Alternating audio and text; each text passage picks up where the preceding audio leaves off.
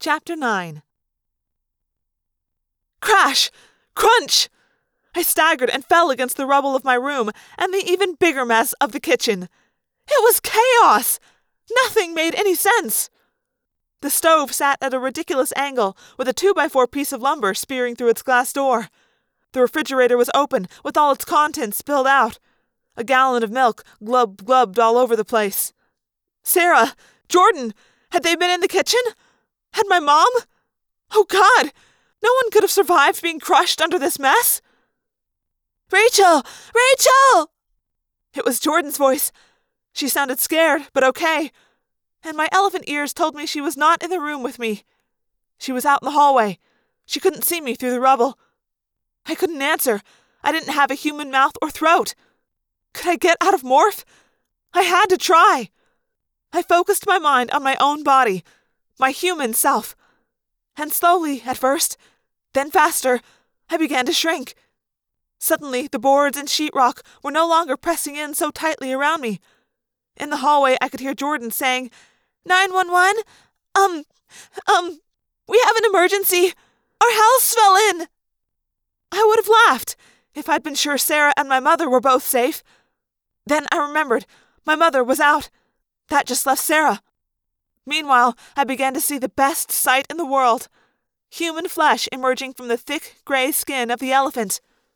I was still on all fours, but I could see fingers beginning to grow from the massive elephant feet. Rachel? Rachel, where are you?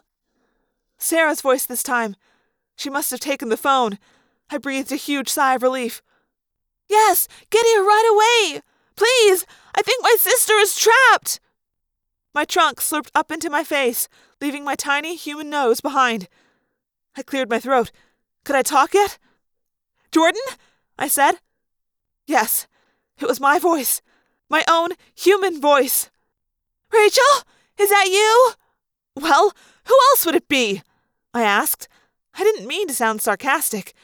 I was scared half to death, and I get snippy when I'm scared. That's Rachel, all right, Sarah said. Are you okay? I'm bruised up, I said, but I guess I'll live. Had I been in human form when the floor collapsed, I'd have been dead or on my way to a long stay in a hospital for sure. On the other hand, if I'd been human, the floor wouldn't have collapsed in the first place. What was happening to me? Why in the heck had I morphed? I had a few minutes to think that over while the paramedics and fire department and police and my mom and every person within 6 blocks showed up. But there were no answers. I had morphed without wanting to. The fire department guys dug me out of the rubble. They kept telling me not to worry. What did they know? Had they ever suddenly turned into a crocodile? Had they ever had uncontrolled morphing? My mom was home by the time they dug me out. She did a lot of yelling and wailing and hugging and crying.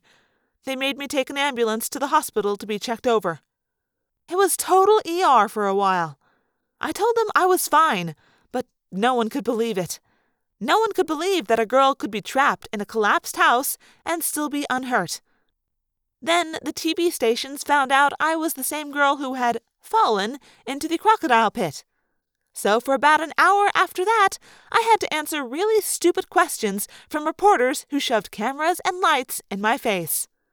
I sat there on the hospital bed, wearing the black leotard I wear for morphing, entirely surrounded by microphones being jabbed at me. I just kept thinking, man, my hair is probably a mess. How did it feel to fall into a crocodile pit, then have your house fall down on you? Not very good, I answered. Don't you think you're incredibly lucky? No. If I were lucky, I wouldn't keep falling, right? But you weren't hurt either time. I think winning the lottery would be lucky. Having the house fall on me, that's not all that lucky. Behind the cameras, I saw a familiar face. Cassie. The two of us locked eyes. All I could do was shrug. Do you have any advice for other kids like yourself? Yes, my advice is don't fall into crocodile pits and don't have the house fall on you. After that, the news people decided I was being sarcastic, I guess. They decided they'd had enough. Which was good, because I'd definitely had enough. Sweetheart, are you okay? My mom asked for about the millionth time once all the cameras were gone. Cassie was right beside her. "Yeah, how are you?" she asked in a carefully neutral voice. I shrugged. "I'm fine. I'd be even more fine if I weren't suddenly the amazing falling girl." Unfortunately, my mom was not one of the people I could talk to openly about what had happened. Cassie was, but that would have to wait till we were alone. My mother laughed and ruffled my hair. "You are amazing, Rachel. It's a miracle you survived. I think we should all be thankful." "Thankful? The house fell on me. The house is destroyed." "We have insurance," my mom said. Then she grinned. "Plus, we probably have the mother of all lawsuits. I mean, houses shouldn't fall apart like that. We can go after the builder, all the contractors and subcontractors, the city inspectors, the previous owners, the—" She went on like that for a while. See, my mom is a lawyer. "Can we get out of here now? The doctors say you're okay. But the question is, where do we go? We can't go back to the house and— Daddy!" I caught sight of him looming up behind Cassie. My parents are divorced. My dad lives in another state now, but I get to see him once a month. Most months, anyway. "Hi, Dan," my mom said in the fake nice voice she uses with my dad. "Hello, Naomi," he said in his version of the fake nice voice. Then, in a genuine voice, he said, "How's my girl?" I shrugged. "No biggie, Dad. The usual day. A little crocodile diving in the morning, then the house falls in on me." He laughed.